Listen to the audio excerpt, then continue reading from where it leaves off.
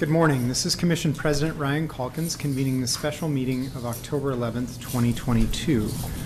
The time is 9:38 a.m. We're meeting in person today at the Port of Seattle headquarters building in the Pier 69 Commission chambers and virtually through Microsoft Teams. This is a Commission study session. Present with me today are Commissioners Cho, Fellman, Hasegawa, and Mohammed. This session is being recorded and broadcast today on the Port's website at meetings.portseattle.org. I'll note that all commissioners are in attendance at this time, although Commissioners Cho and Mohammed are tuning in virtually. The purpose of the study session is to discuss the 2023 preliminary operating and CIP budgets for the Aviation Division. Executive Director Metric, please get us started today. Commissioners, good morning. Thank you for your time this morning to discuss the Aviation Division operating and capital budgets.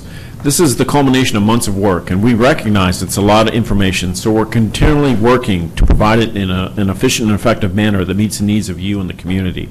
So we appreciate the opportunity this morning to discuss the largest operating division's operating and capital budgets in a dedicated time period. We're pleased to be able to spend so much time dedicated to discussing the specific budget. Seattle-Tacoma International Airport is a significant driver of incredible community benefit through the economic activity it generates, the job opportunities it creates, and the ability for people and goods to travel in and out of our region to and from the rest of the world.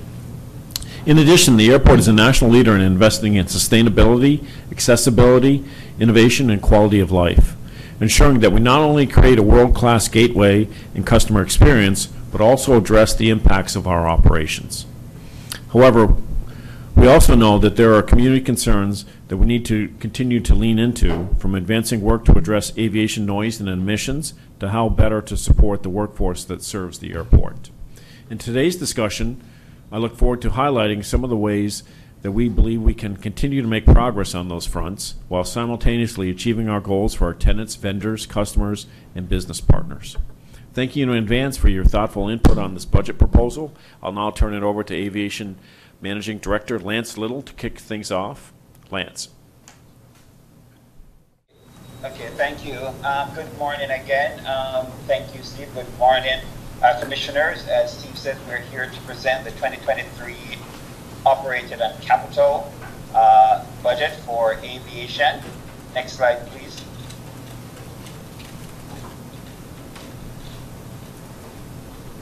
So I always like to start the budget presentation just by reminding everyone that the budget is not the means to an end. It fits into the context of part of a bigger process, a strategy, the budget process. And the budget is actually part of the implementation phase of our strategy to budget process, which I will talk about in a little bit. So in terms of the outline for the presentation, we're going to go through the budget strategy to budget process. We're going to highlight some of the strategic priorities that we have.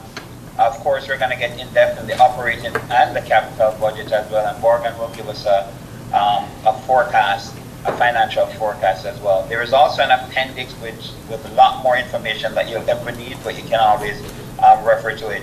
Now, Morgan and I had a conversation prior to this, and what we wanted to do was to make this budget presentation as productive and as meaningful as possible for the Commission. So even though we have this outline, we want to be as flexible as possible, and we will try to focus on whatever areas you want us to focus on.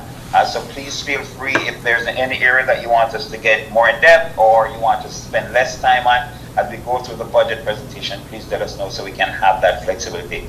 Morgan Anderson and Terry Stevens is going to join me as we go through the budget presentation. Next slide, please. Again, just as a reminder, just the process, the budget that we are presenting, just like we do each year, is actually geared to and focused on helping the organization, not that the airport, but the port itself, to achieve the century agenda goals. As you will see when we go through our presentation, you'll see that all the activities that we're doing and all the resources that we're asking for is actually in alignment with the century agenda goals that the Commission has established over the years, whether it's to position the Puget Sound region as the premier international logistics hub or advance the region as a leading tourism destination, you'll see that all the activities that we're embarking on, or most of them anyway, is actually geared toward helping the port to achieve those goals and to achieve those outcomes. Next slide, please. So some of you have seen this process already, but I think it's important to just reiterate. We have established 5 to 10 year goals for the airport, and the budget that we ask for each year is actually, again, geared towards providing us the resources for us to achieve those outcomes. We also understand that the airport operates in an environment. We don't operate within a vacuum, and there are things internal to us that we need to leverage or that we need to overcome, and there are things external to our organization that we need to take advantage of, or things that we need to work around or mitigate in order for us to achieve these long-term goals that we have established. And that's why we do at least do a SWOT analysis every 2 to 3 years. We also revise and review our SWOT analysis every year, where we come up with a SWOT profile, which I'm going to talk about. We also do what we call a gap analysis. We look at where we are right now. We look at the goals that we're trying to achieve, and typically there's a gap between those two. In order to fill those gaps, we come up with a set of activities, or what we call strategies. These are the things we're going to do over the next 3 to 5 years in order to close the gap, to get us from where we are right now, to get us to the end state. That closing the gap in that gap analysis forms the basis for our 3 to 5 year strategy. And that's the strategic part of the process. Then we have the implementation part. That's where the rubber meets the road. That's where we actually do work. Each year we do a business plan. So in 2022, we did our 2022 business plan. In 2021, etc. And 2023 is no different. And the business plan outlines all the specific activities that we're going to get done within the next year. And that forms the basis for our budget, and also forms the basis for our performance plan. So all the activities in our business plan will need equipment, it will need money, it will need people, and that's how we actually develop our budget. So the business plan is not a separate process from the budgeting, and creating the activities for our performance plan is not a separate activity from our business planning process. It's all tied in. So next slide, please. So this is what we call our SWOT profile. If you have time to look through the appendix, you'll see a full-blown SWOT analysis with all the strengths, weaknesses, opportunities, and threats. We also understand that it's unrealistic for us to try to address to take advantage of every strength, or to try to overcome every weakness, or leverage every opportunity that might exist out there, or mitigate every threat. We just wouldn't have the time to do that in any particular year or 3 years. So what we have done from the SWOT analysis, we create what's called a SWOT profile, which is actually a summary of the total SWOT analysis. And what we do, we pick the top 3 or 4 issues that we'd like to focus on. And so this is what you're looking at right now. Some of the things that you're seeing here, you probably see it 3 years ago, but there are some notable changes. For example, on the weaknesses, staffing challenges. If you looked at maybe 3 years ago, that wasn't a major weakness for us. On the threats, high inflation and risk of recession, which is huge for us right now. 3 years ago, or back in 2019, that probably wasn't a major issue.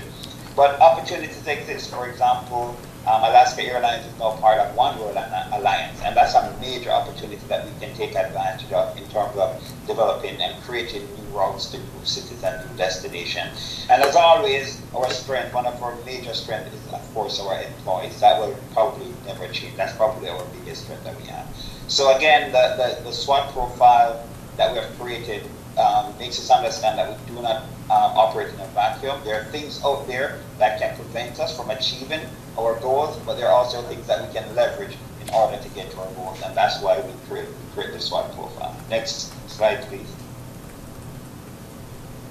So these are the top 10 goals that we have. They're not in any order of priority. These are just the 10 things we're focusing on. As an airport CEO, my ideal situation would be to focus on maybe 3 or 4 things. However, just the nature of the airport business, we have so many different businesses within the airport operation. It's very, very difficult to just come up with 3. Now, these form the foundation for my performance plan. My directors they do not focus on all 10 of these. They'll probably focus on 3 or 4 of these in order to get them done. And these goals actually trickle down throughout the organization to my direct report, to their direct report, etc. throughout the organization. And so that's how we keep that line of sight from the lowest level in the organization all the way up to our strategic plan, all the way up to the century agenda. Next slide, please. This one, I specifically asked the team to put this together, and we might be refining this over the next few weeks or months to come. And the point I'm trying to make here is at some commission meeting some time ago, we were presenting on the resources that we needed in order to do the staffing enhancements at the airport, whether it was over an international arrival facility or at security checkpoints or over in ground transportation. And the question was asked about, hey, coming to us with all of these, what is the strategy? And the point of this slide is to try to answer that question and try to put it in context. There is actually a method to the madness. It might look like it's a piece of a puzzle all over the place, but all these parts, all these pieces of the puzzle is actually geared towards us getting to the goals that you see on the right, whether it's a 5-star rating, 75 minutes minimum connect time on the international side, or 45 minutes from clock tower to gate, or getting to a level of service, what we call optimum, etc., etc. All of these things that we come to commission for approval for, they're actually well thought out. We have established these long-term goals, and these are just a few of them. And we have looked at all the activities, whether it's capital development side, on the operating side, accessibility, customer service.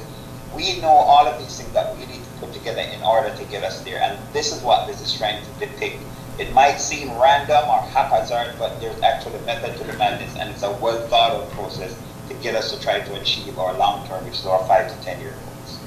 We're now at 4-star. The expectation is that we'll get to 5-star in the long term. Next slide, please. So, setting the priorities for 2023. Again, we start with a vision, mission that we have established through the century agenda. And we also have our 3 to 5 year objectives. And from that, that helps us to establish the 2023 goals. We have 3 primary categories that we use because, of course, we cannot approve every single request that comes to us. And Morgan is going to talk a little bit more down in the presentation about all the requests that we got, and then the amount that we approve, all the LTE requests that we got, and the number that we approve. So we have 3 primary categories that we use to assist us. We have what we call the must-do or regulatory category, while the important goals are weeks, and what we consider to be pretty important goals. In the must-do or regulatory category, these are things that we have no choice. They're either code required, they're required legally, or they're required by regulation. And then there are others that it might be a commission mandate. We have to do these things. So there's actually no debating about them. Then we have what we consider to be wildly important goals. So these are the goals. For example, if we have 20 goals that we have established, there's like 5 of them that are at the highest priority. We must get these done no matter what. So if for some reason we have a recession, or we're running out of money, or whatever the reason is, and we can't get everything done, the widely important goals are the ones that we're going to focus on, and we must get them done. And then the pretty important goals are, as they say, they're pretty important goals. The objective is always to get everything done, but if we have to make a choice, if we're running out of time or resource, the widely important ones are the ones that we'll focus on, and we must get them done. Next slide, I'll just show a few examples of these. These are examples of the must-dos, regulatory. In order for us to maintain our operating certificate as an airport, we have to pass a 139 inspection. So this is something that we have to do. We have no choice. Complete construction of a secured area, eco checkpoint, by the 4th quarter. Again, that's regulatory. We must get that done. And we have a whole slew of environmental and sustainability permit conditions that we must meet, whether it ranges from stormwater all the way to hazardous material. So these are examples of regulatory or must do. We just really don't have a choice. We have to do these. So these are not debatable. Next slide, please.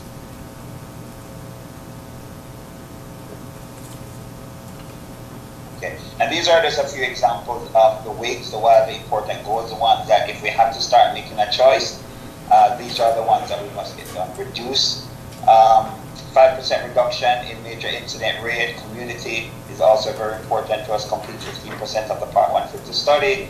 And of course, retain the Skytrax Best Airport designation. Even though this is one line, there's probably about 30 or 32 items that's actually in this line item that we'll have to achieve in 2023. Next slide, please. And there should be two others, yes. Takes cash to care, as I've always said, we have to generate the revenues, especially non-aeronautical revenues, and we have to also spend within our means. So we want to make sure we achieve a debt service coverage of at least 1.4. The cash on hand, 15th month of cash on hand, that's the target for 2023. Overall objective, Morgan might talk a little bit more about this when he comes on, is to actually get to 18 months of cash on hand by 2024. I think we've targeted.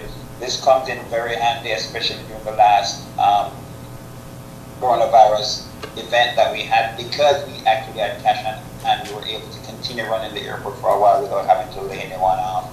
And as we got help from the federal government, we were able to help our concessionaires, the airlines, all the tenants basically operating at the airport. So it's very, very important that we meet or exceed this objective of having 15 months cash on hand by next year, but in the future 18 months. And of course, we have a huge capital development program. Kerry's going to talk about some of the projects in the capital development program. We're going to be spending billions of dollars over the next few years, and we think it's unrealistic to expect us to meet 100% of all projects on schedule, on budget. We think 75% is more than reasonable, and that's our target. Also, we want to make sure our planned expenditure, we need 75% of that as well. If we're not spending the money that we budgeted, something is wrong. Either the project is not moving, or prime or sub contractors are not getting paid. So it's very important that we focus on these areas as well. Next slide, please. And these are the pretty important goals. I'm not going to go through all of them. I'll just touch maybe on a few. Safety again, and security is always very, very important to us. And number 5 said, establish a policy on electrical system upgrade. That actually should be conduct an analysis on electrical system upgrades for the rental-car facility that could accommodate EV chargers down the road.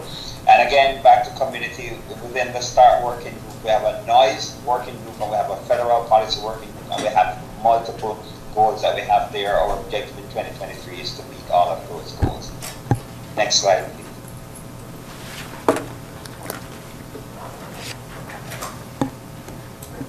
Okay, so I'm going to hand over to Morgan, but just before I just want to say a few points here. I'm going to hand over to Morgan at this point. So we are seeing strong recovery.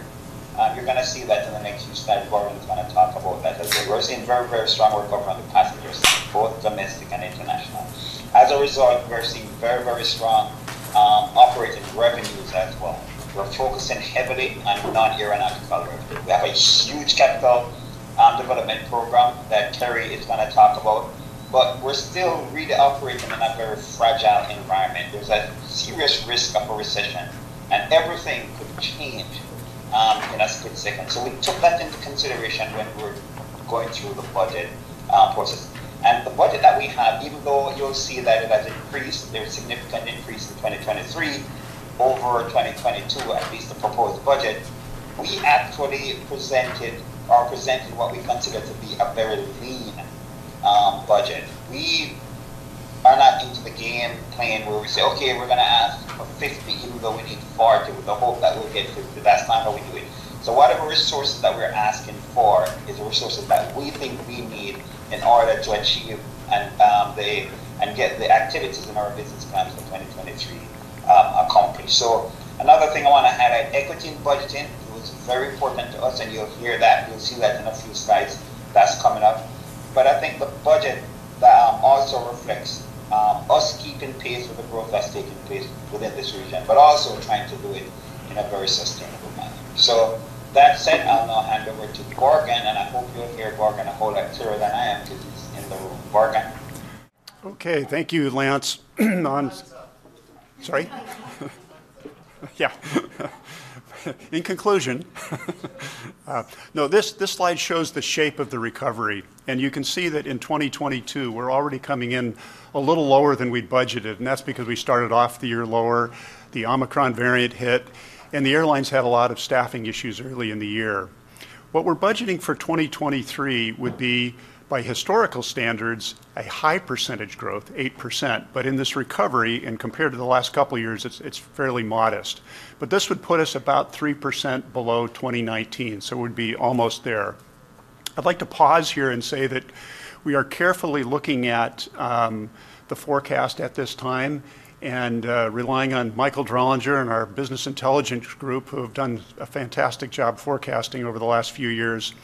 And there's a chance that we'll come back to you at first reading with a modification that would probably slice a little bit off of the growth rates for 2022 and 2023.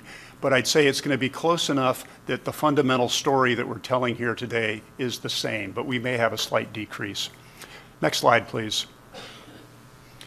So Lance talked about the rebound in revenues, and this slide shows that.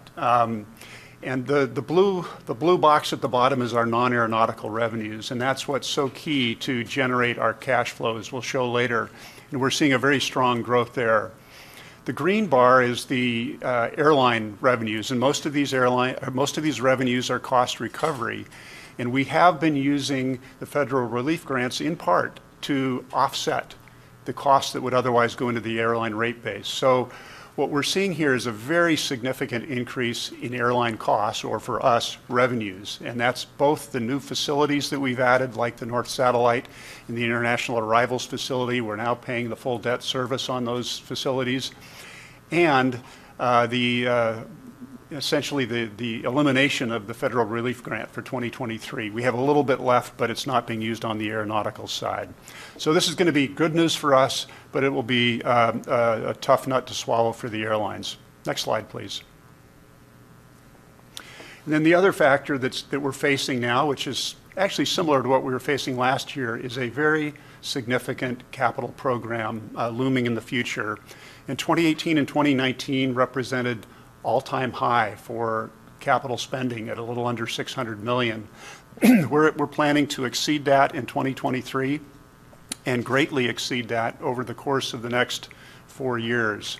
And so Carrie Stevens will talk a lot more about the projects that are inside this, but we have some significant new mega projects that we'll be bringing on that will really drive the spending. All right, next slide, please. So what we're looking at here is the what we call the waterfall of our budget, and at the top bar is our 2022 approved budget, and this is just airport costs. We'll bring in the costs from other divisions a little bit later, but this really shows how we go through the budget process. Each year we approve a number of items that we classify as non-recurring. So at the beginning of the next year, we pull those out. So that's the green bar, it shows savings. The biggest change, though, as we look at our baseline budget, is the cost increases. And most of these are payroll increases. And you've already heard Dan and Steve talk about the investment in our staff, and that's showing up in these big dollars. We also have contractual increases that are effectively the staff of our contractors. Their costs are going up too. So whether it's janitorial or other maintenance contracts, we're seeing a significant increase there that is very similar to what we're seeing from a payroll standpoint.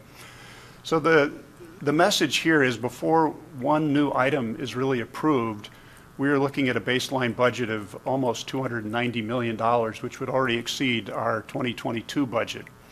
The bottom half shows the items that we'll be talking about here, the items that we're proposing to add to the budget. And those, again, are separated between baseline costs, things that will be in our budget every year going forward, and those items that are non-recurring and will come in next year, and presumably go out the following year. So what we're proposing is an airport budget of $333 million compared to the $286 million of 2022, so a big increase. Next slide, please. So just picking up on what Lance talked about, we had 210 budget requests totaling $52 million. And what we're bringing forward for your consideration is 122 of those items totaling $36 million. Down below that, almost 67 FTEs were proposed in our division reviews, and we are moving forward for your consideration with 23 of those. So we were pretty tough in terms of looking at new FTEs, knowing how much our budget was growing. On the right side, we've categorized these requests in the same priorities that Lance discussed: the musts, the wildly important goals, the pretty important goals, and other. Now, I've isolated airline realignment, and I'll just remind you what that is. This is the provision within our airline lease agreement that allows us to reallocate space, to optimize the use of the space. And this is the plan that we have for the opening of the International Arrivals Facility to make sure we can optimize those gates on Concourse A. United Airlines is on Concourse A. They do not have international service out of SEA. So this plan is to move them over to Concourse B and to allocate those gates on A to Delta. Sounds simple. It's actually very complicated and very expensive. Most of the costs are capital costs, and the project has been approved, but these are the elements of that project that would be charged to expense. So it's kind of a requirement. You're going to see it next year as well. So this is isolated separately. Let's go on to the next slide, please.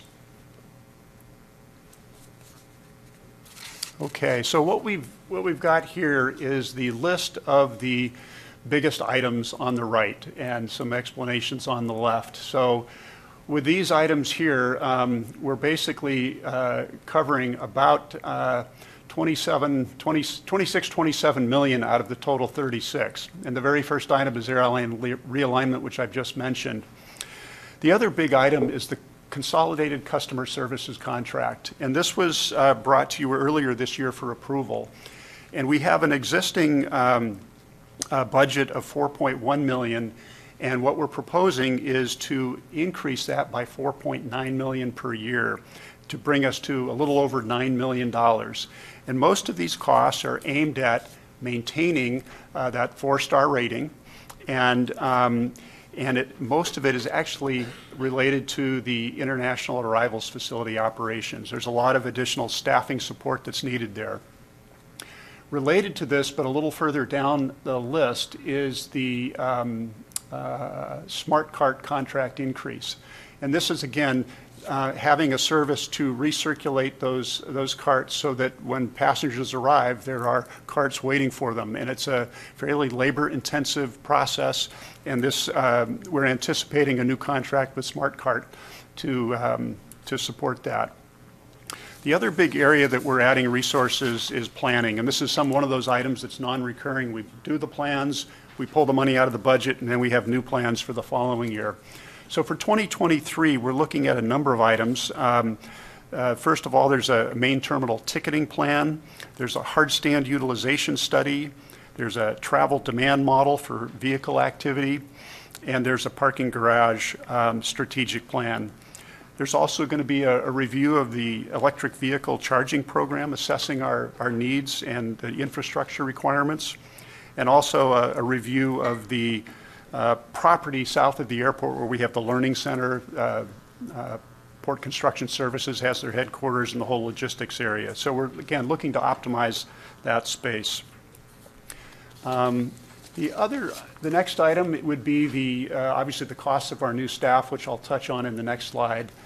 And then we have ongoing costs associated with the Sustainable Airport Master Plan environmental review, and some significant costs associated with our capital project and other projects that happen to be expense.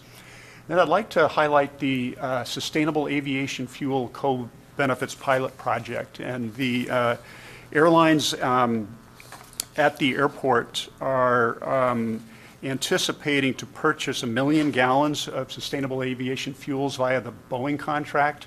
And with this budget dollars, we would be, in effect, purchasing some of the environmental attributes of that fuel, which would help bring the cost down and make it a little more competitive for the airline. So this is something that we're doing outside of the lease agreement. This is just the airport doing this, and with airport revenue, but non-aeronautical revenue. So we're pretty excited about this proposal.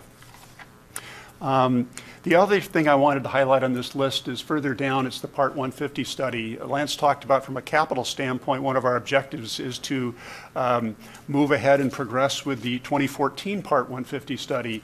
And what this line item represents is initiating the next Part 150 study. So it takes a few years to get through that, and so this will undoubtedly be a recurring item. Next slide, please, unless there are any questions. Okay. So in the other items, I just wanted to highlight a few things. This is not an exhaustive list, but it highlights some of the initiatives we're doing in the environment and sustainability area. And down below under economic opportunity, I wanted to highlight the child care study that we're going to undertake. And we're actually going to initiate that this year to get going on it, to have to realize progress a little sooner than we were thinking. And then the anti-human trafficking training will initiate next year as well. The other one I wanted to highlight was the construction communication or upgrade SEA. With all of the construction going on in the terminals, on the roadways, we recognize a need to communicate directly through ad campaigns and other things. So this is part of a major effort that will not be a one-time thing. This will be an ongoing communication to let people know what's going on at the airport. And finally, there's a number of items that we're looking to initiate to try to increase non-aeronautical revenues. And they're listed there, and that's going to be so important. Morgan, Yes. just wanted to point out one quick thing. The anti-human trafficking training, we actually started already. Remember, we have 100,000 each year. Yeah. So we actually started it already. We have 100,000 to spend next year as well. So it won't be initiated next year. It will be continued next year. Just want to clarify that. Thank you for the clarification. Yes. Thanks. Okay, next slide, please. All right, there is one item that we are continuing to work on, and this is to identify some amenities for the transportation network company drivers. And this is another thing, we're actually going to try to launch this study this year so we understand it better and can help work with commission staff and the commission to understand what we're trying to do here and make sure that we can bring forward a proposal. And depending on what we come up with, we would bring it in as a mid-year proposal next year, either to the operating budget or the capital budget, or both, depending on what it is. So I just wanted to provide that update. Next slide, please. Okay, so what we're looking at here is a summary of all those budget requests, again, by the areas of strategic focus that Lance highlighted before. And you can see that most of the new dollars are focused on customer experience. And this is where that consolidated customer service contract is, among other things. We're also focusing significant dollars in the environment and sustainability area, and also health and safety. So, and at the bottom, asset management, capital development, and delivery ongoing is also very big. That's where the airline realignment would be. Next slide, please. All right, these are a summary of the FTEs, and I think, as you might expect, supporting the growing capital program is a significant focus. There'll be 6 FTEs there. In the customer experience area, we are adding an accessibility coordinator and a volunteer coordinator. In support of the Part 150 study, there'll be an additional airport noise coordinator. And then also for the in support of the clean building performance standards, we are adding an energy manager to help manage compliance there with this new regulation. And then asset management, adding resources in our maintenance department, actually a mechanic in the fire department, and other specialist positions as well. And then finally, catching up in a number of areas for just workload, operational efficiency, and organizational effectiveness. Sometimes just adding the extra resource here and there is what's key to having a successful organization. Next slide, please. And as, by way of reconciling with the frozen positions from 2020, we originally froze 102 positions, and with this year's budget, we will be eliminating almost 48 positions, 47.7, and proposing for approval 51, only 3 of those this year. So I guess the story here is we have been very thoughtful as we look to bring back these FTEs, and most 48 of them have been eliminated. And so we've obviously brought back more FTEs over the last couple of years, but in many cases they've been new positions. So we've been adapting to the changing environment. Next slide, please. All right, some numbers. What we're looking at here is total airport expenses. The top half is the airport direct costs. The bottom half brings in the costs from the other divisions. And focusing you on the right column, you can see where we're seeing the biggest growth. It's payroll. No surprise there. Total airport direct costs going up over 14%. And when you add in airline realignment and the environmental remediation liability costs, basically asbestos removal, the total airport direct costs would be up 16%. Then with the central services costs, which you heard presented a couple weeks ago, coming in at almost 15%, the total airport costs are going up almost 16%. So big cost increase. Next slide, please. And now we tie those expenses to the revenues, and we look at the total results. So again, the strong revenue growth, we're going to exceed $800 million in revenues, up 27%. And the costs going up almost 16%.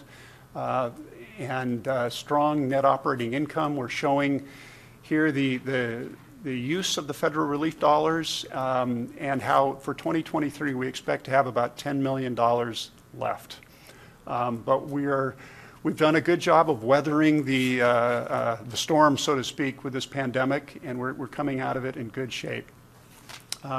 Lance talked a little bit about the importance of cash balance, and you can see how we've strategically been increasing the level of our cash, as well as the measure we use, which is the months of our operating and maintenance costs. So for next year, we'd be up to 15 months.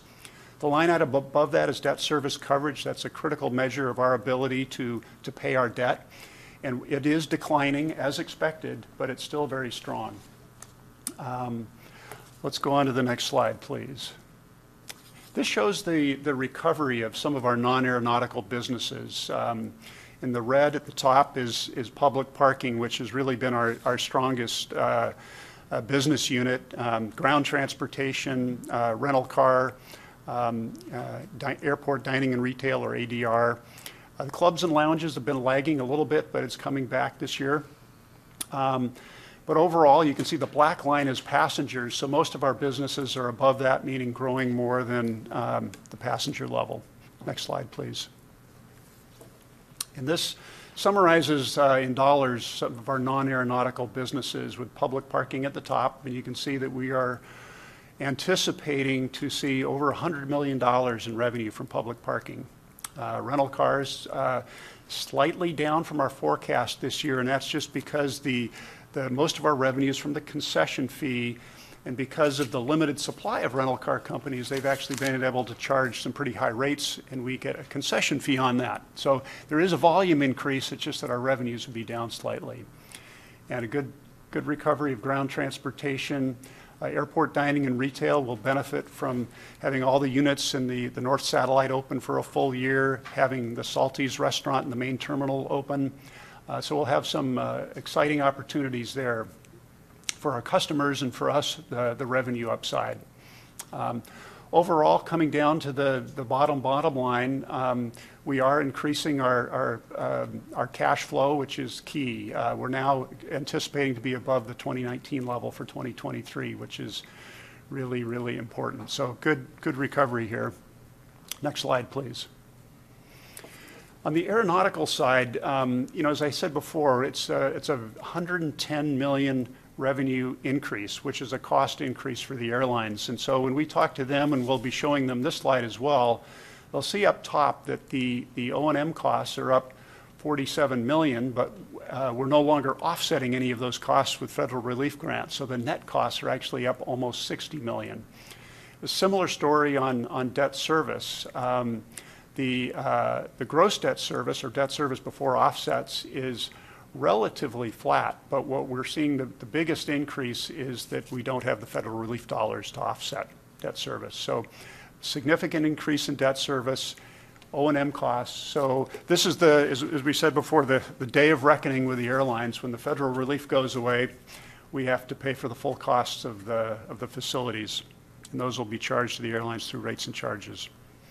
Let's go to the next slide, please. And this shows what happens at the business unit level, and these revenues are net of the federal relief grants for the prior years, which is why the growth rates are so high. So you see significant growth rates off to the right for airfield movement area, which is where we charge landing fees, the apron area, and the terminal rents, and in particular, the federal inspection services. This is the new international arrivals facility, the debt service, the additional operating costs. We are still using a significant portion of PFCs to offset those costs, but they are rising significantly. So bottom line, a significant increase in aeronautical revenues and costs. Next slide, please. So I wanted to touch on some of the uncertainties, and we've mentioned the high inflation risk of recession multiple times, but that is out there and it is real. The airline recovery, there has to still be uncertainty there. There appears to be strong demand, but the risk of recession, higher interest rates could have an impact on demand as well. So we present it as if it's a fixed number and we will achieve those growth rates, but I just want to remind you all that there's quite a bit of uncertainty. Our budget itself, just from the way we go about it, we incorporate a lot of tools that are really budgetary tools to manage our overall costs. And one of them is a payroll vacancy rate. So 5% of our payroll costs are excluded from the budget because we assume we'll always have a certain number of vacancies. The other thing we always plan for and are always ready for is snow events, but we typically don't budget for the extra costs we would incur for major snow events. So every year we will always meet the needs of the airport, but it's a budgeting tool that we exclude those. Same thing with potential new air service incentives. We have a pretty strong record of bringing in new customers each year, but we don't budget as if we do. We budget for the known commitments. Customs and Border Patrol reimbursable services, that's something if we need it, we will find some savings during the year to be able to support that. And another item is the PFAS, or the chemicals used in the firefighting foam. There's some pending regulations there. If they go through next year, we will likely incur some additional costs, but we have not budgeted for those. But rest assured, we would comply with the rules if they are going into effect. Next slide, please. So this is the visual view of the federal relief, and you can see how extensively we've used the 3 federal relief programs over the last 3 years. And we have about $10 million left. And so like last year, as we get towards the end of the year and we're looking at our costs and we are looking at where we are with achieving some of our key objectives, it's possible that we would slide some money into 2023 to give us more flexibility if we feel that's allowable. Okay, the next slide is a lot of numbers, but I really want to focus on the very bottom line. This is the debt service coverage that I talked about early. It's still by historical standards very strong at 1.91 for 2023, but it is a drop. And the way the calculation for the airport works, the federal relief grants that we use to pay debt service really jacks up the debt service coverage. So that's going away, and we will see that when you see the forecast. Debt service coverage will be going down in future years. Next slide, please. So now I'd like to touch on a few of the items that we came up with in terms of equity and budgeting. Like the other divisions, every department at the airport went through a process to assess equity and budgeting, and we've come up with this as I'll say a brief summary of many department input. And there will be a more comprehensive summary of this that will come to you via the change team. But first of all, at the airport, as you've seen before, we are very good at spending money, and we spend a lot of it. And most of our biggest cost is payroll. So it's no surprise that when we look at how we are applying equity, diversity, and inclusion, that the hiring process is foremost, because that's how we bring new people into the organization. And training is key. That's how we supplement our stuff. You're going to see that coming through multiple times. And then how we spend money on contracted services, looking and purchases, looking at how we can enhance WIMBY spending. That's a big part of our response here. Then the other thing, the travel and training, it comes up as an equity really more for staff looking at who is taking advantage of those training dollars within various departments and making sure that it really is spread out in an equitable way. And that came through from multiple departments. Next slide, please. So in terms of the areas where money has been redirected, so at the top of the list was the training budgets. And in some cases, departments really have rethought how they distribute that money. I think in many departments, you could look at the higher level staff is having historically done a lot of the travel and training and participating in seminars. And I think many departments are trying to spread that out more equitably. And certainly, passenger service at the airport, looking to enhance equity there through translation services and the Spot Saver program. It's free. Anyone can use it. You don't have to be an elite traveler to get special treatment. Then you can see things like the art program, and again the focus on hiring and development as well. Next slide, please. Okay. Other areas that let's see. So this, again, customer service stands out in terms of how we treat people every day as they come through the airport. Again, the airport's role with WIMBY and DBE and small business enterprise goals, and the art program too. Next slide, please.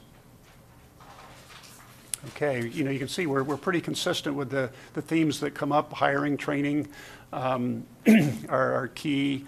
And I think specifically more development opportunities and more EDI training. And so we'll undoubtedly see more of that next year. Next slide, please. And then, some of the areas where we have the outward focus of equity, you can see through particularly the ADR program and the impact that has through the airport concessions, disabled business enterprise. We've historically had some very high goals, over 20%, and obviously what's listed here is a new contract at 40%. Next slide, please. Okay, unless there are questions, I'm going to turn this over to Carrie Stevens at this point. I think Talk it about would our be capital appropriate program. to take some time to do questions and then Okay.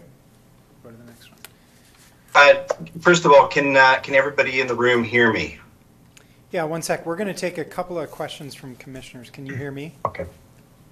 Yeah, I can hear you. Great. Okay. All right. Any commissioner questions for Borgen? I do want to say one thing, Borgen. Thank you for 30 years of service. I learned that, I think it was in August that you completed 30 years. So amazing. And thank you for your continued public service. Any questions from commissioners? I'm also okay with holding questions till the end. Great. Okay. Anything urgent on this one? Yeah, it's a lot of podcasts before. You don't have to say a couple questions to. Yeah, let's go ahead. Yeah, go ahead, Omni. First of all, thank you so much for this presentation. I really appreciate all the hard work that the aviation team is doing, from Lance to folks who are working in the budgeting office. I know you guys' operations is one that is extremely hard, and you all do such an amazing job on behalf of our community. And again, congratulations on the recognition for the best airport. That said, I have a couple of questions. Maybe I can start with slide 14.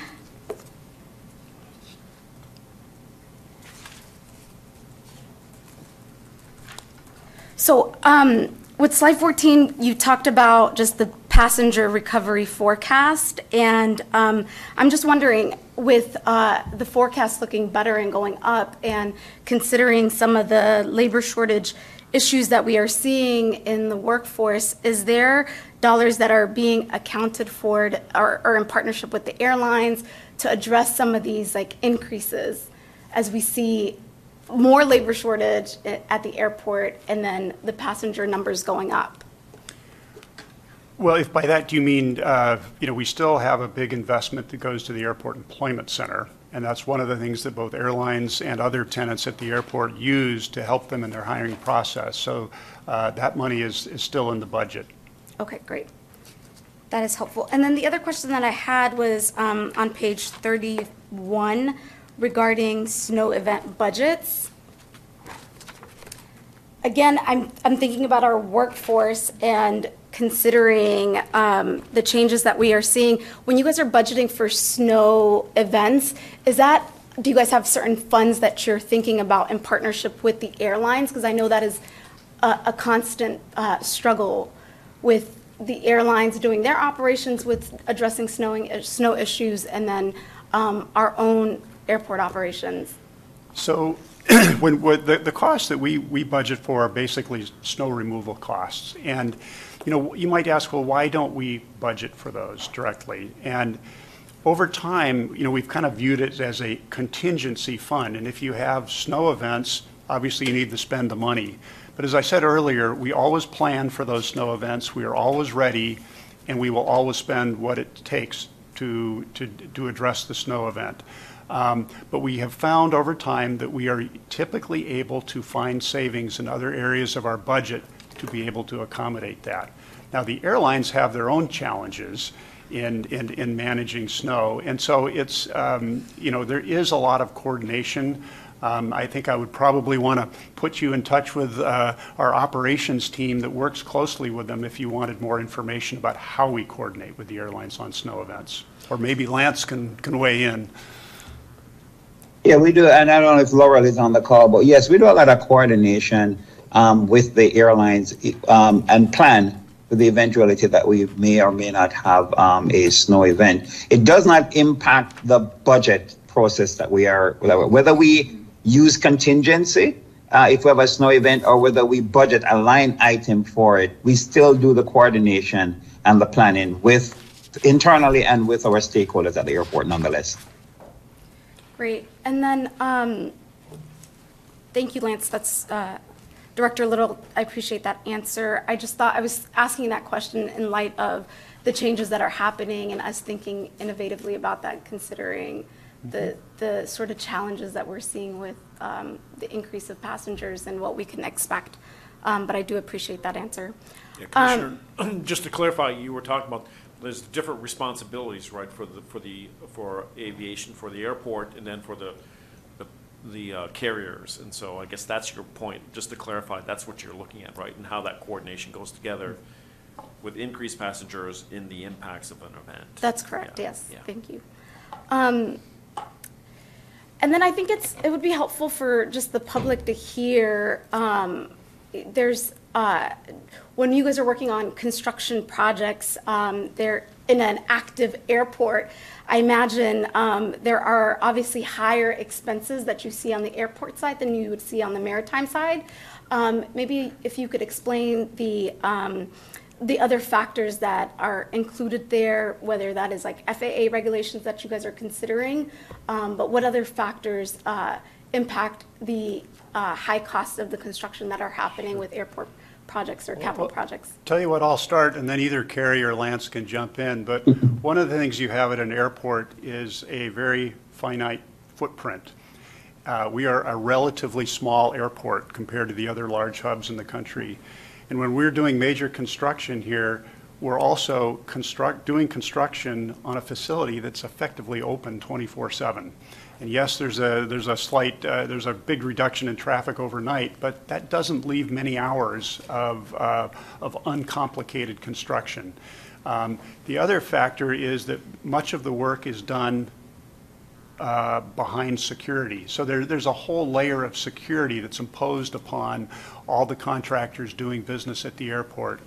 And it's a very complex environment. And to stage in a confined space with all these additional regulations and with lots of passengers, there's just a lot of mitigation. It's a challenging environment to build anything. And I'll let Carrie or Lance. Right, yeah, let me jump in here and then hand over to Carrie to maybe add some more. So in addition to what Morgan said, because of the rules and regulations of the airport, there's typically the traditional additional costs associated with doing construction of the airport, whether that's to go through the badging process, to do background checks, etc. That add to the cost. But in addition, since the pandemic, we now have even additional factors that we have to consider. Supply chain, for example, the time it takes to source things coming into the airport right now. That adds to the cost because it actually adds to the schedule. And then, of course, there's labor cost, right? Because of the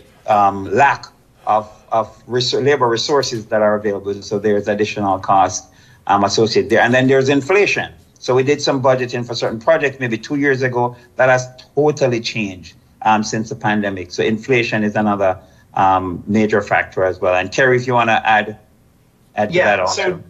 So I guess you guys have covered most of it. The other thing that I would say is, sort of with the demand levels in the airport, we've lost that ability to have that empty chair so that we're able to move operations around and do construction. We now have to be more sort of in the middle of operations. So that kind of shrinks the amount of space that you have to do some of the construction. It also creates remobilizations that we have to do. As Lance said, the labor premiums for working off hours for a lot of the time to keep out of, operational impacts. And then, just additional phasing, lengthening times will actually, extend our general conditions. So a lot of things that will start to add up and cost us more. That's really helpful. I think that's important for the public, especially considering how expensive those construction projects are. And sometimes we don't realize there's FAA regulations, there are budgeting requirements. And so I appreciate you guys sharing that information. The last thing I'll say is I also appreciate the thoughtfulness that has gone into the budget equity considerations that is included in this. And I know that you've said there are more information that will come to the commission. I also just would like to say I am thinking, and I know other commissioners are thinking about this, exploring the possibility of a policy or commission order around setting aside funds for equity initiatives on both the aviation and maritime side, whether that is a 1% or 2% fund, similar to the way that we see in art fundings that are set aside. And I know that there's already a lot of great work that's happening. I appreciate the add-on position for the airport noise coordinator. I imagine that person will be doing a lot of work with the sound installation program and the 150 study. And so there's a lot of those investments already being made, and being able to capture that and communicate that to the public to me is really important. And so being even more intentional about that is something that I would like to see happen in the future. That concludes my questions and comments. Commissioner Hasegawa.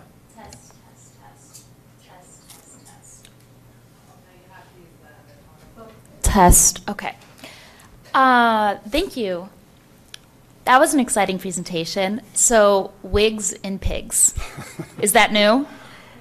Well, actually, we've had that in our budget for a few years, but yeah. Oh, okay. Well, I appreciate it because, it really lays out in a way this piece of your presentation about how staff and the Port of Seattle is thinking about their priorities. And so I really look forward to later on in the presentation, I think it begins at page 76, about exactly what some of those asks are and how they relate to these different pockets.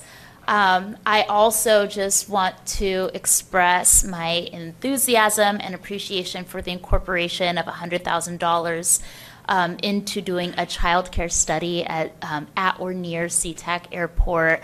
I think it's one really important step towards supporting an ecosystem that allows for workers to be able to feel like they can be at and retain their employment at SeaTac Airport. So I just really want to lift that up and say thank you, and that's so exciting. I am wondering, I've in my conversations with staff, I know that it's in the works. We're looking for ways that we can make sure that menstruation products are free to employees and members of the public who are at port facilities. I know that this ask extends beyond SeaTac Airport and airport operations exclusively, but I'm wondering, since SeaTac is one of the harder nuts to crack, where in this budget funds towards those efforts live? Good question. Lance, do you have any insights? Which one is that? Menstruation products. Oh, I don't know if Dawn is online, because I think Dawn was working with the commission office to actually do an analysis, and I'm not sure where that's captured in terms of a line item within the budget. Okay. I may have, if Dawn is not online, Commissioner, I'll have to get back to you on that one. That's okay. I'm pleased to know that it's being talked about. I see a hand up. I see a hand up. I'm not sure whose it is. It's Tony. Tony might have the answer. Sorry. Yeah, that is with me, Commissioner. Yes, so Tony Van, Deputy Chief of Staff. As mentioned in the commission budget responses that we sent out, we currently are about to initiate the acquisition planning process. We're unable to put a line item without knowing how much it's going to actually cost. So once we get that process underway with CPO and understand just which facilities we want to target for a phased approach, we'll begin to incorporate that into our planning. So work is still underway for that, but Steve has made it clear that this is something that we will work on and try to find a solution for. Thank you so much for that. I'm also pleased to see $100,000 towards continued anti-trafficking training. I know that a lot of that training is in the context of sexual exploitation and sex trafficking, including of minors. I'd like to acknowledge that there are multiple kinds of trafficking, including drug trafficking, armed trafficking, and the exploitation of human labor, which we termed as labor trafficking. The Port of Seattle Drug Interdiction Unit has a forfeiture fund, and this is a really special pot of money because it's supposed to go towards combating drugs specifically, and this has funds to the tune of $4 million.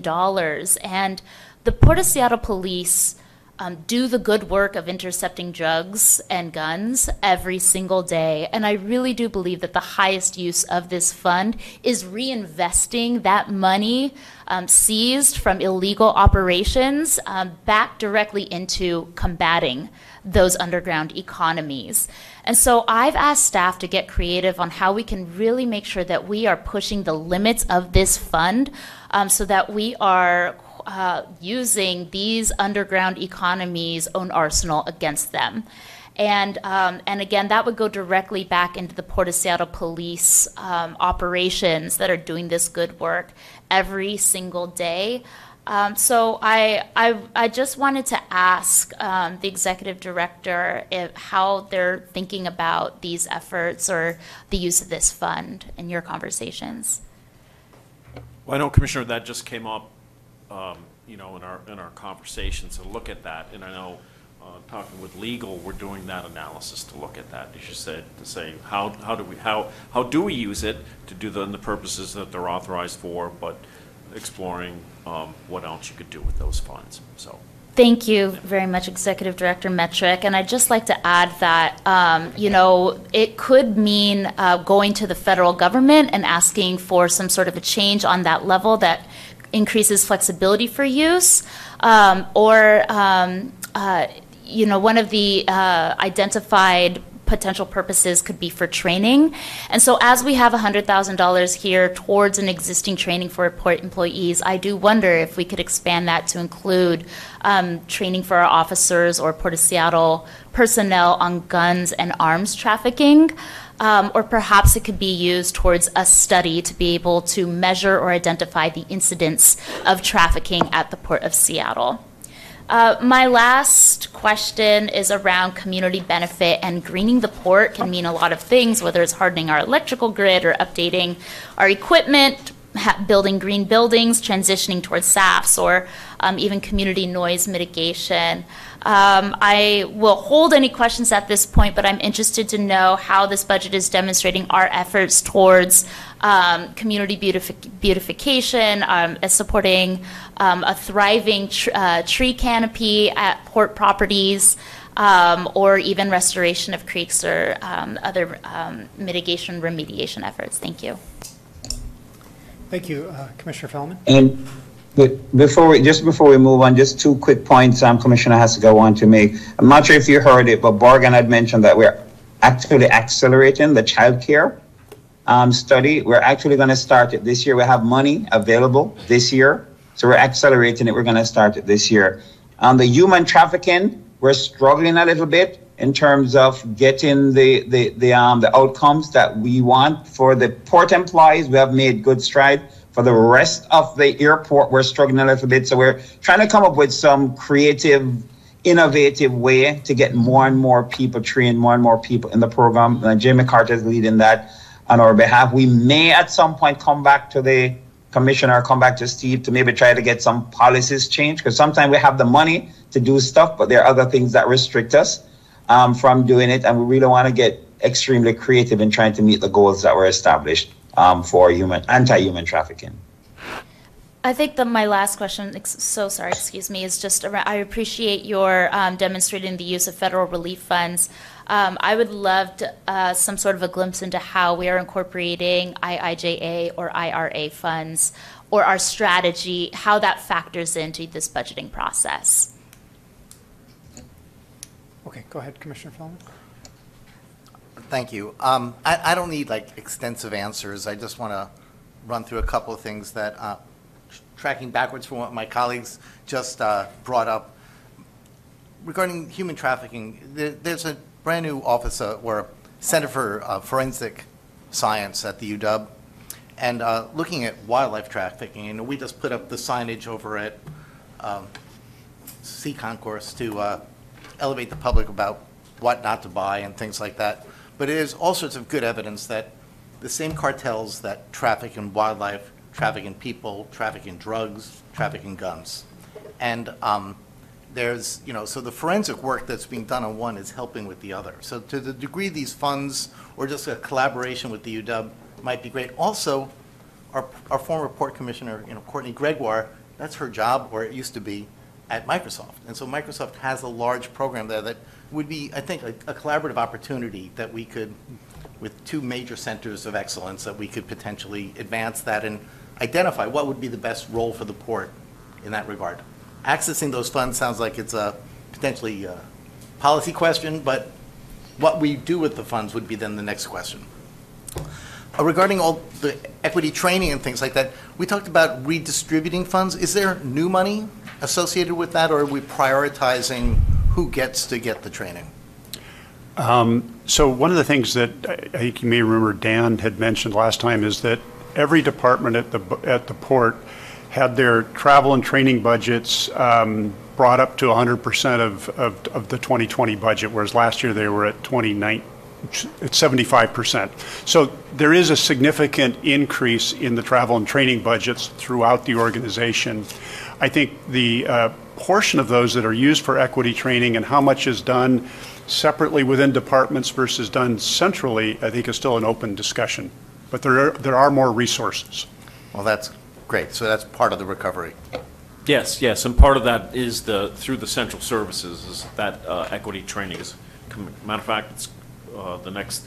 I know I'm going to some on Thursday. It's all right, session on and I Thursday, still have to finish mine before I take off. So, I saw there was a line item of 5.9% increase in the maritime economic development budget for aviation. Help me? Is that for like cruise? Well, so that is, you asked earlier about the employment center, and I believe that's where the budget for that is. It's managed outside of the airport, but it is charged to the airport. Okay, thank you. I had the pleasure of just getting a tour of the Climate Pledge Arena and understanding the sustainability programs that the Kraken have embarked upon. And one of the very exciting things they have done is your ticket is your transit ticket. So when you buy your ticket, you actually get to go on the light rail. And so when I see, we have our, our greenhouse gas reduction goals. I understand the Kraken, subsidizes that, but it seems like a partnership with the airlines potentially when you buy your ticket and they get, 2 days before you travel or go to your Kraken game, they go no before you go, and this take your ticket, and because the thing we continue to talk about is increasing light rail utilization, and also to keep track of how light rail is being utilized. And one of the things we did to increase the facilitation of that was the electric go-karts, golf carts. And I must say, they're quite elegant golf carts. I mean, with mag wheels and candy apple red paint jobs, I think they're quite appealing.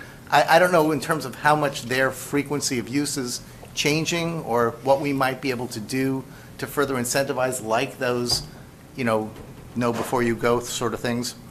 And then finally, I was very encouraged to see this innovative idea that we would be buying 1 million gallons of SAF. There's all sorts of programs coming out of the federal government, and obviously with Climate Commitment Act and clean fuel standards in Washington, there could be chances for us to potentially, leverage that money. But one of the things that I was, we talked about getting port credits for this, which would be like part of our buying down our greenhouse gas emission goals, I would assume. I also just see that things like increasing light rail service and using our responsible traveler program, and I keep on getting the name wrong, I think, to basically, maybe that could be used to offset some of our SAF purchasing. And getting back to the question I keep on wanting to raise and for future discussion is how much we could use that dedicated responsible traveler program funding to do things that are local, right? So the more and more that we could buy trees, if we're going to buy trees, buy it in those communities that are, it's a national program. It has some flexibility about where those acquisitions are, to the degree we can direct those resources. And again, if we're buying SAF to just kickstart the program, let's see how that could be. Obviously, I'm sure it's being enumerated towards our goals, but it could also be the costs that would be shared. Okay. So I think that's plenty to run through for this period.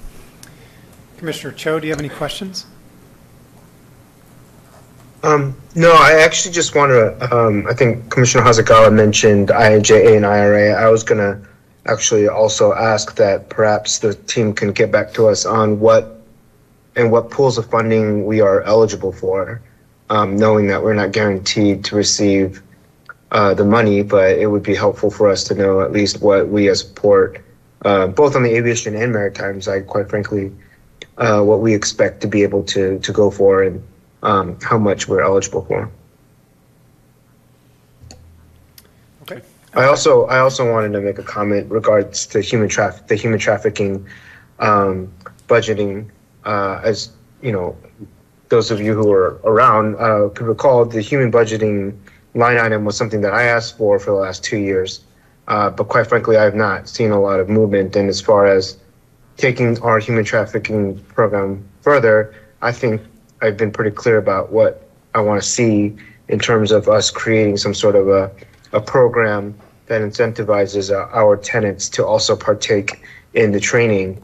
But I have not seen much activity on that. And I think part of our lack of movement on that is that it's simply that we have not yet designated anyone to, or as far as I know, no one has really taken ownership of it to run with it. And so perhaps we need to discuss, and I know I've had conversations with Steve and that's about this, but who takes ownership of it? Because this initiative has always been kind of a Port employee taking this on because they're passionate about it outside their normal 9 to 5. And I think if we're going to be serious about human trafficking here at the Port and take it to the next level, we need someone who really takes ownership of it. So I'll stop there. And I know that we talked about this in our committees, and so we can take it to our committees as well. I mean, if I could just do a quick response, Commissioner. So we have assigned someone, Jamie Carter, who is probably texting me as Julie texted. Yeah. So Jamie is actually taking the lead, she has taken the lead on it. There's lots of initiative that she has undertaken. In fact, we're not only doing a SCA approach, we're actually doing an industry approach. So we're coordinating with other airports as well. And one of the things I think we'll probably owe you and the rest of the commission an update. As I said, on the Port side, we have made lots of stride in terms of getting our people to be trained and to be a part of the program. We're really struggling a little bit with the rest of the airport community, and that's the area that I say we probably have to get a lot more creative and a lot more innovative. We have money allocated, but sometimes it's not just money that's preventing us from achieving certain things. Sometimes it's policies, etc., that we may have to look at trying to get change so we can achieve some of the outcomes. In fact, the outcomes that you had established is what we're using as our cornerstone to actually try to get to help us actually in order to structure how we try to move forward and to achieve and the objectives that you had outlined. So there's lots of work being done. We have not had the successes that we would have liked to see, and we're not moving as fast, but we actually have someone that's assigned to it, and there's a lot of work we're doing, and I think we probably owe you a briefing, and you'll feel a little bit more comfortable once we have briefed you on what we have done so far. Awesome. Great. I love that. That's, we'd love to get a briefing on it. Thanks, Lance. Okay, I'm going to hold my questions until we've completed the remainder of the presentation. So, Morgan, I'll turn it back over to you. Okay, I think we were ready to start the capital update, and so I will turn it over to Kerry Stevens. Good morning, Commissioners. So I'm Kerry Stevens. You might not have seen me around too much for the last couple of years. I've provided this portion of the budget update as the Senior Manager of Capital Programs. You can kind of think of capital programs as the development arm of the capital plan, where PMG is the implementation or delivery arm of the capital plan. Anyways, this year I get to do this presentation as the Director of Facilities and Capital Programs. So right off the bat, you can see from this 5-year cash flow that we have a significant mountain to climb in the next 5 years. You can also see what we call mega projects. These are projects with budgets over $300 million. These projects make up a significant portion of our overall cash flows. In the past, we had 3 mega projects, IAF, North Star, and baggage optimization. With IAF and North Star in closeout, we still have baggage optimization, but we also have 4 new megas, Concourse C expansion, the Seattle Gateway, are also known as North Main Terminal, the SoCo EVO program, which is the South Satellite renewal, and then the Main Terminal renovation, also known as Main Terminal Improvement Program. So very important, that little blurb at the bottom, these cash flows do not, of course, include any SAMP near-term projects other than the planning work that is depicted in SLOA. Next slide, please.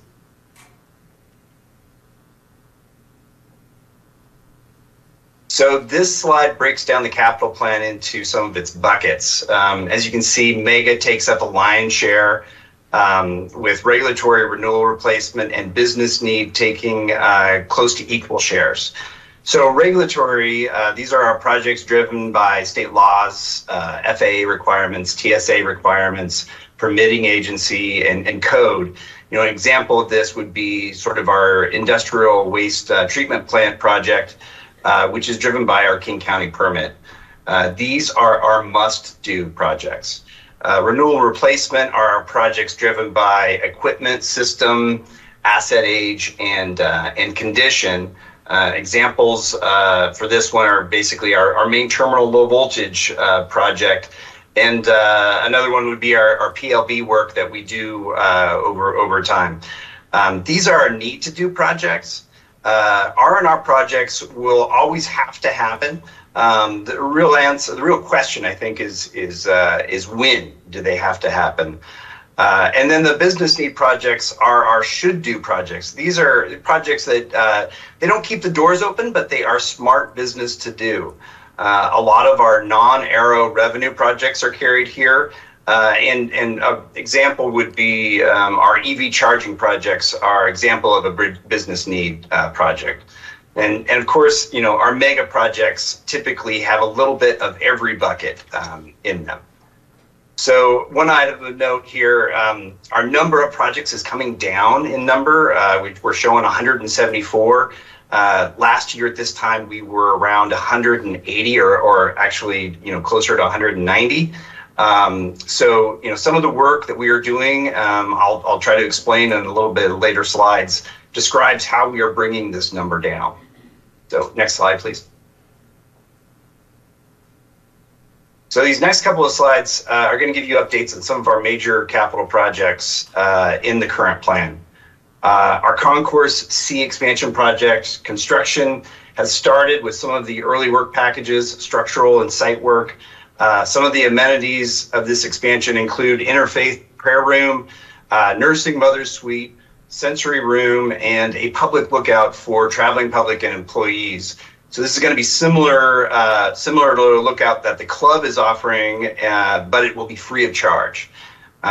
We also have included an employee break room and food donation location. Also, we have solar or photovoltaic roof, and we are planning for an all-electric facility without the use of natural gas. Next slide, please. So our Seattle Gateway, or as I said, the North Main Terminal project, we are ready to start demolition in the Phase A work, which is the promenade level. Tied to this work is the new ADA compliant entrances on the bag claim level. Currently, we're expecting completion in 2026. Next slide, please. Concourse A lounge expansion. This building will house the new Delta Club, as well as expansion of our club at SEA. We've completed design and are just about ready to initiate construction. Some of the sustainability items of note here are triple glazed electrochromatic smart glass and no natural gas appliances. And for this one, we are anticipating completion in 2024. Next slide, please. South Concourse Evolution. So you all just received the briefing on this project at the last meeting, and we're going to have an authorization request at the next meeting. On the sustainability side, we have a goal of LEED Gold and a minimum of LEED Silver. We are looking at reduction in solar heat gain for the facility, energy use reductions, rainwater capture and reuse. We're also looking at additional waste streams by enlarging our loading dock areas. We have a food donation program for this facility. And finally, we have around 70 EGSE parking positions included, as well as several EV parking stalls. Some other amenities, we're going to have a nursing suite, we're going to have children's play area, we're going to have sensory rooms, or a sensory room included in this program. Next slide, please. So the Concourse A duty free. So this is a more immersive duty free experience that spans across the A concourse near the exit to IAF. We just completed the PDD, and the plan is to utilize a tenant reimbursement agreement with a duty-free vendor to build out the space, including infrastructure and base building requirements. The center island in this project, between the two circulation flows, is slated to be all small business. And we actually have an industry day that's coming up in a couple of weeks for this project. Next slide, please. So main terminal improvements. This program initiated with the need for sprinklers and smoke control in the main terminal.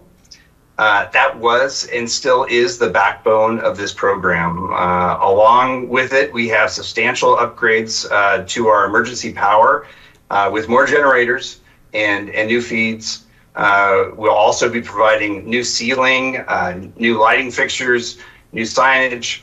Program includes restroom renovations, mezzanine security upgrades, bag claim device renewal and replacement.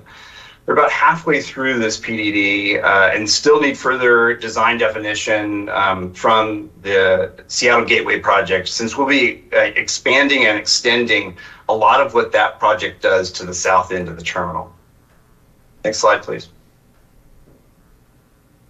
So Concourse HVAC Infrastructure Renewal Replacement Program. So this is affectionately known as chirp. You can kind of think of an old HVAC systems where you can hear it chirping as you're trying to do your work. These systems on Concourse B, C, and D haven't been touched in about 30 years. We are failing to meet the demands for our restrooms, ADR, and just general population in the concourses. This is a ceiling up approach that will also renew our ceiling, lighting, signage, and address smoke control. So we just hired a PM for this work and are planning on launching on the PDD in 2023. So you'll be hearing more about this one. Next slide, please. So last but definitely not least is our noise program. So for the single family homes, we've been performing about 10 to 15 homes a year. For condominiums, we plan to have the 28 unit via Enzian complete the first quarter of 2023. And for apartments, we have a phase 1 bid opening, which will start work on 5 buildings or 215 units. And then our places of worship. We have confirmed 4 eligible, and we'll start design in 2023. Right now, all work is on schedule and expected to be complete in 2026. Okay, next slide, please. Okay, so that was our existing capital plan, or some of our major projects inside of our existing capital plan. Just want to spend some time now talking about what we've proposed for this, for going forward. So next slide, please. So this slide shows a total of $515 million in the cost estimate. But actually, the new budget in the capital plan is $441 million. This year, we made a concerted effort to bundle and program work together to not only lessen our resource workload, but to gain efficiencies in our processes and most likely savings in our soft costs. In some cases, we bundled work with existing work that's in the capital plan, and that's why you're seeing sort of the higher number right now. But actually, what we included in the capital plan, or what the capital plan increased by, is $441 million. So that's why we're seeing. That's why I'm kind of discussing the difference, with what you actually see and what's actually added in the capital plan. So I'm going to go through some of these projects in more detail in later slides, but about half of this year's proposal is made up of airfield infrastructure work. FAA requires certain meter readings on our airfield circuitry. As circuitry falls below certain parameters, it is required to be replaced. Our circuitry is starting to degrade faster than maintenance can actually replace it. And we plan to sequence this work with our AIP pavement work and our AutoFOD and LED lighting upgrade that we have on the runways. Another one of examples here is the cargo facilities. These are buildings that were built and maintained by someone else, but more recently have reverted to our ownership. Of course, all life has been sucked out of them over the last 30 years, and they are now in significant decline. As the owner now, we need to rehabilitate these facilities under today's standards and energy requirements. And just a couple other projects that I'm going to highlight here. The Air Cargo Road Phase 2. Our PMI for our pavement management index is very low on the northern sections of our air cargo road. We plan to replace that pavement and at the same time create bike lanes and new lighting. This will connect to our bike lanes on 154th Street, and I think it actually connects to our Lake to Sound trail from there. So also want to highlight our fleet fast EV charging. This project will provide 2 level 3 charging depots, one on the AOA and one in the garage for our fleet for fast charging. And I can go into some more detail here. I wanted to see if there's any other questions, or I can answer questions at the end of this presentation for capital. I think we should keep moving. We've got about 7 minutes slated left. I want to give you 5, and then I'll contract for a little bit more time for the commissioners to ask questions too. Okay, so I'll run through these last ones. Next slide, please. So I didn't really talk about this on that last slide, but this is our parking garage rehab project. We've bundled 3 project requests together. So the center sections of the garage are over 50 years old and in desperate need of rehabilitation. With the recent fire, we've come to grips with the fact that our fire suppression standpipes and connections are outdated and not code compliant and really provide low pressure. The garage itself has significant cracking and spalling with certain column and beam connections showing initial failure. This project will provide a significant rehab to the base building sections of the garage. Next slide, please. So this was, we talked a little bit about the cargo buildings. I think at the last commission meeting, you were informed on cargo building 161E. We've bundled the next 3 cargo buildings together into one project. We're really reviewing this all as one program, so we'll be monitoring the projects in this program against the program budget. Next slide, please. So I've already kind of discussed the airfield work bundling we have done. This is our largest portion of the 2023 capital proposal. Next slide, please. So, so these are just a couple of slides kind of showing different ways of breaking down the CIP. Here we've kind of highlighted the mega projects against all others. The mega projects, of course, as you can see, take up nearly 50% of our capital plan altogether. And you can see our proposed new projects. We've planned in the next 5 years to spend about $400 million of our proposed plan. Next slide, please. And so this is just a breakdown of our CIP based on statuses. You can see here where we're standing on our construction authorized work. This is work that is proceeding into construction or is in construction, and it's on a path. It will spend these cash flows. Design authorized is our status 4s. Those are getting ready to, a lot of these are getting ready to come to construction authorization. And then we still have a fair amount in our status 2s and 3s, which are pending commission authorization. These are pieces of work that, we still carry our SoCo Evo project in there, the main terminal improvement program in there. Those are 2 major elements that have yet to come for full authorization, or at least design authorization, I would say. And we need to stay on schedule for those to meet our budgets as best we can. And I think from that, I might be handing it back to Borgen, but any questions on sort of the capital program, past and present? Let's go back to Borgen and finish up the presentation. And we'll okay, let's move on to the next slide then, please. Very quickly, our funding plan for this capital program. And the light blue in 2023 and the dark blue in the subsequent years is our bond funding. And that is the vast majority of how we pay for our programs, from revenue bonds. You asked some questions about grants before, and you see in purple what we have is the AIP. And this would include money that we are anticipating as part of the bipartisan infrastructure law or bill.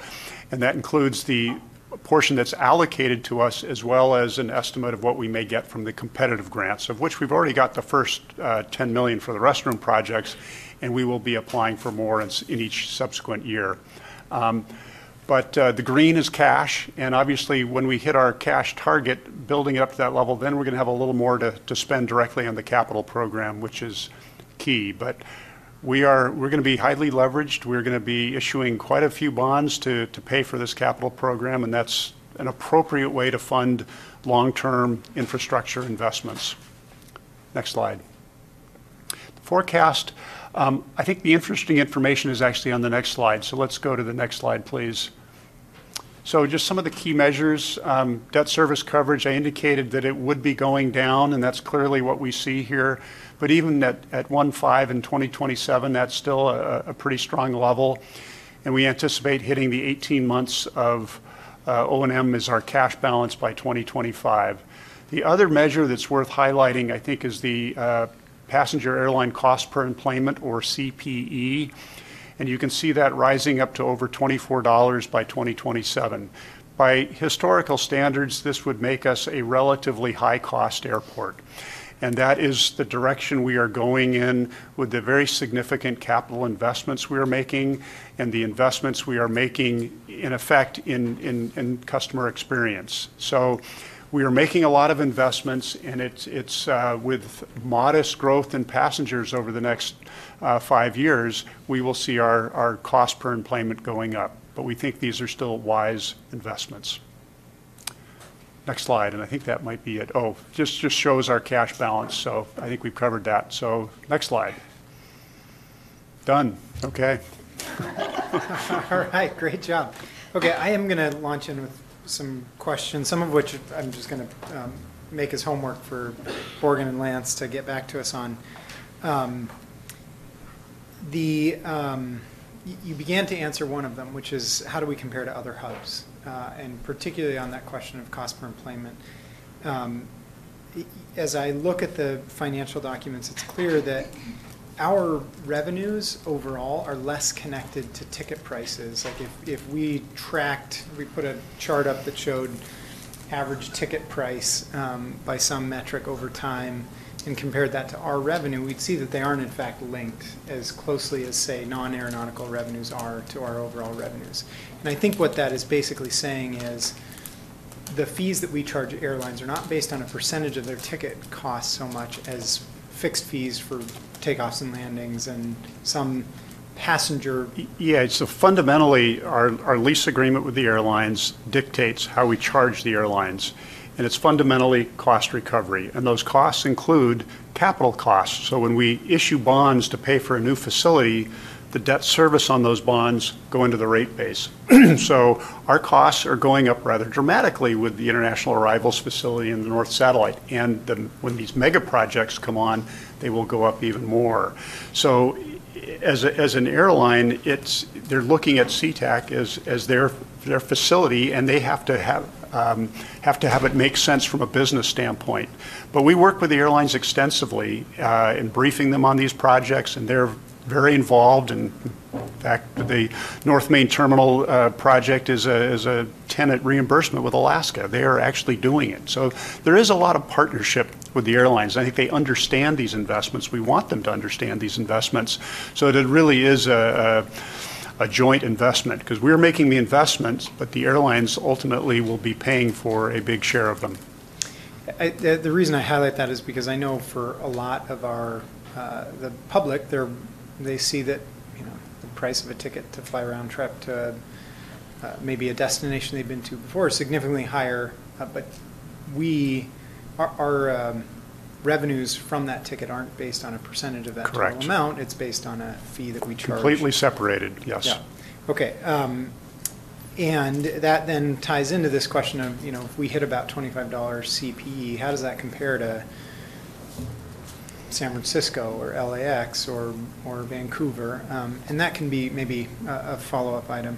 Okay. My second question is, back in the earlier part of the presentation, I noticed that clubs and lounges revenue is not anticipated to hit the pre-pandemic numbers. Is that a function of just total square footage of lounge space that's open right now? Is it that we're not seeing the type of traveler that uses lounges coming back as quickly as others? And again, maybe just that can be part of a note to commissioners after this. Okay. I think that's a bigger question. I'm also interested in getting a little bit more detail about the SAF pilot project. And so maybe that's already written. It might actually already be in the stack of materials that we have, but if somebody could just kind of highlight that or send me an email on that. And then I think my final question is back just a couple of slides on on page 57, or slide 57. The dark gray PFC, I don't see it anywhere on there.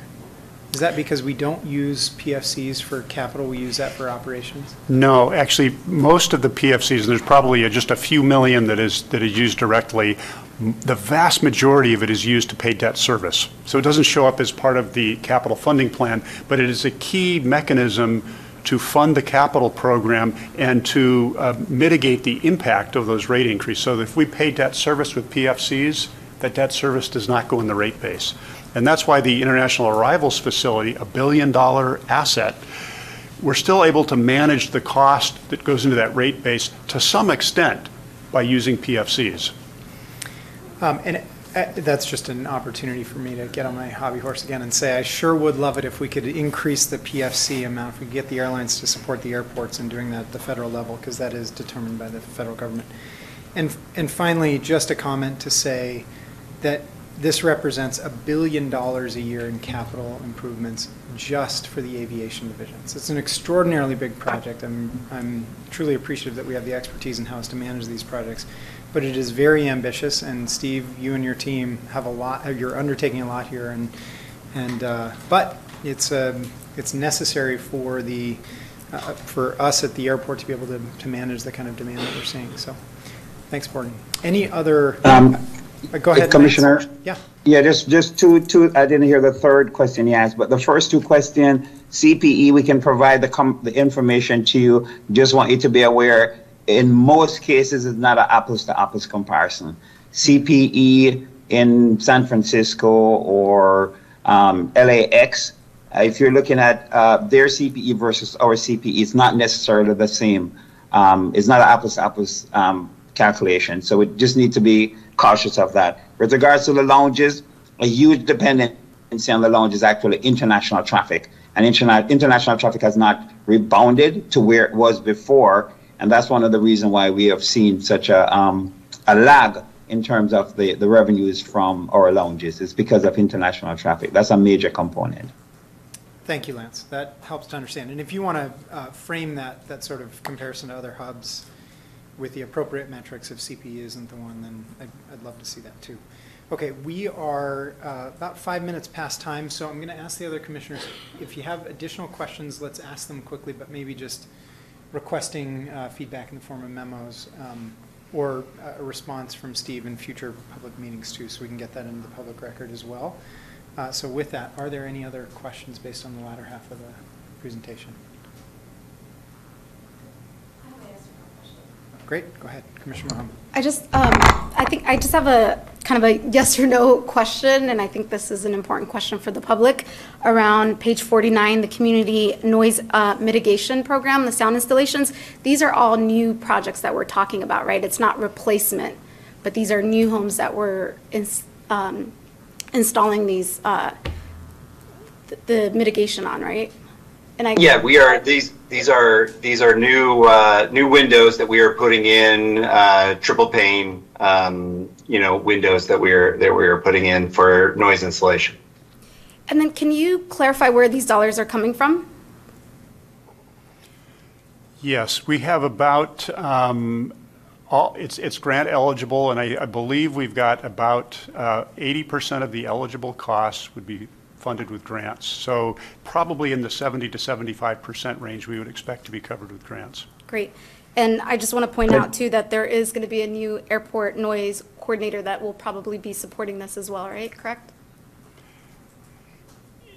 Yeah, the FTE that I mentioned, I think, is specifically in our noise group to help with the Part 150 study. Now, it just gives the department more capacity, but it's not. It's in the noise group, not in the capital delivery project management group, which is where the money is being spent here. Great. Thank you for those answers, and I think that's important investments that is important to the public. So thank you for that. If I could just add real quick, because this is very important. We just did a tour last week. Last week rather. The noise mitigation is far more than just window. It's windows, it's door, it's HVAC, it's ventilation. It is actually far more complicated than we would think. So it's a whole lot that goes into a single home or a condominium sound insulation project. A whole lot.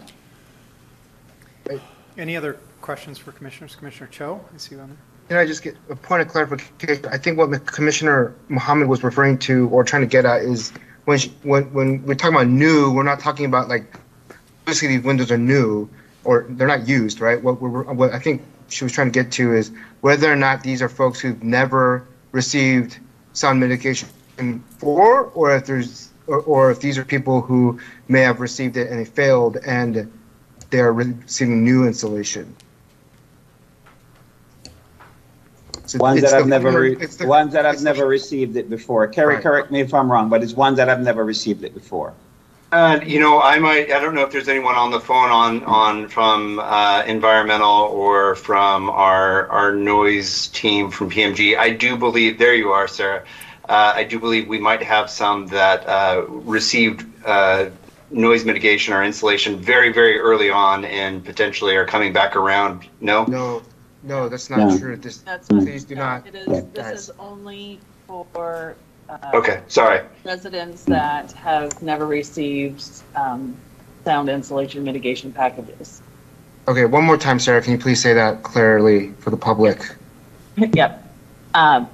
This funding is for residents that have not received sound insulation mitigation packages previously.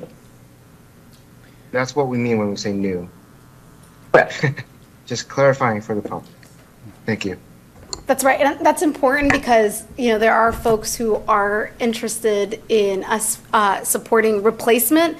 And so the point that I'm making is that there are a lot of folks out there who have not received installations, who need that work to happen, and that is clearly being prioritized in this budget. And so that is really important for the public to understand that there are a whole lot of investments, over $100 million that are going into installations for people who have not received it and are going to be receiving this for the first time. Thank you, Commissioner Cho, and everyone who helped answer that question. Okay, Commissioner Fellman. All right, just a quick observation. I was surprised that we're peaking at 2025 in the CIP when the mega projects still exist. So I'm just surprised in forecasting forward, and of course not including SAM and these other projects, is that not giving us a false impression that we're going to, 2025, I don't know, is the C building going to be even designed by that time? C concourse? So there will, these mega projects that start, the cash flows will continue obviously beyond this 5-year period.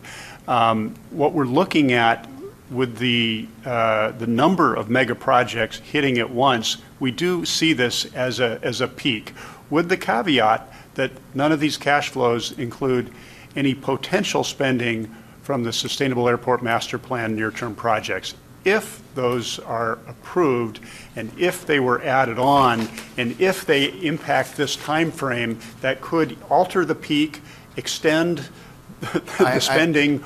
It will change the numbers. Okay, I just thought even with the ones that are on the design that we would be extending further.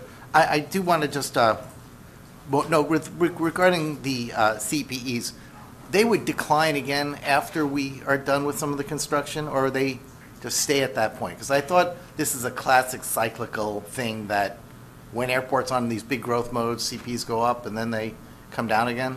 Yeah, well, you're absolutely right. And you tend to make these major investments every 10 to 15 to 20 years. Our cost per enplanement was relatively stable for almost 15 years, where it was sort of between about $10 and $13. And it's really just started to go up in the last few years, all anticipated with these major projects. And yes, we would, if the spending were to slow down, we would see the CPE start to go down, because most of those debt service will be fixed. And as the passenger level goes up, the cost per passenger is going to go down. So one of the things is when we have such an ambitious CIP, one of the things looking at our KPIs, all this acronym stuff, and ABC. So the question I was like, we set out, $1 billion projects last year. How much did we get done over the last year, and do we have backlog of projects in addition to this new set of work? And I just thought of all the projects that we really could, of all the categories of work that we do, that KPIs could be really helpful, is to look at that and we know there were challenges with IAF. We know there were certain things that held us up, but just to understand whether or not we met our ambitions and how much that hangover might affect our ability to continue to meet our future goals. You know, we do report that on our quarterly reports. I'll say this year we're probably going to, well, we'll give you the third quarter report here in another couple of weeks, 3 weeks probably, and you'll see where we are. We're going to be coming in probably in that 75 to 80% range for this year, maybe a little bit lower, and we'll explain it. And Carrie, you may have some additional insights or comments in terms of where we are this year. Yeah, so the only thing I would say there is it's our mega projects that really, you know, make or break us as far as our cash flows and what we spend on a yearly basis. And our Seattle Gateway project, we had anticipated spending quite a bit more this year. We did have sort of a configuration change with that project, and went back and started doing some modeling and some more reviews. So it took us a little bit longer to get to this place where we're ready to start construction. But that was one of the bigger ones where we did not spend near as much as we anticipated at the beginning of the year. I have a really short question, and I promise I'm done. So I see we're clustering all of our air cargo projects, and I was just wondering, you know, we know that international flight, business flight is lagging domestic. How's air cargo doing, pure cargo versus belly cargo? And in general, overall, since 2019?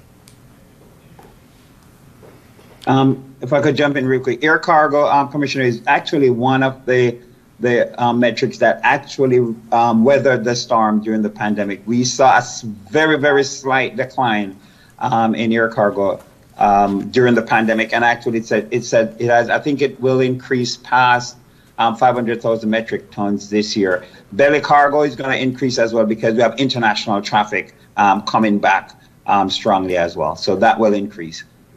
All right. Thank you so much. All right.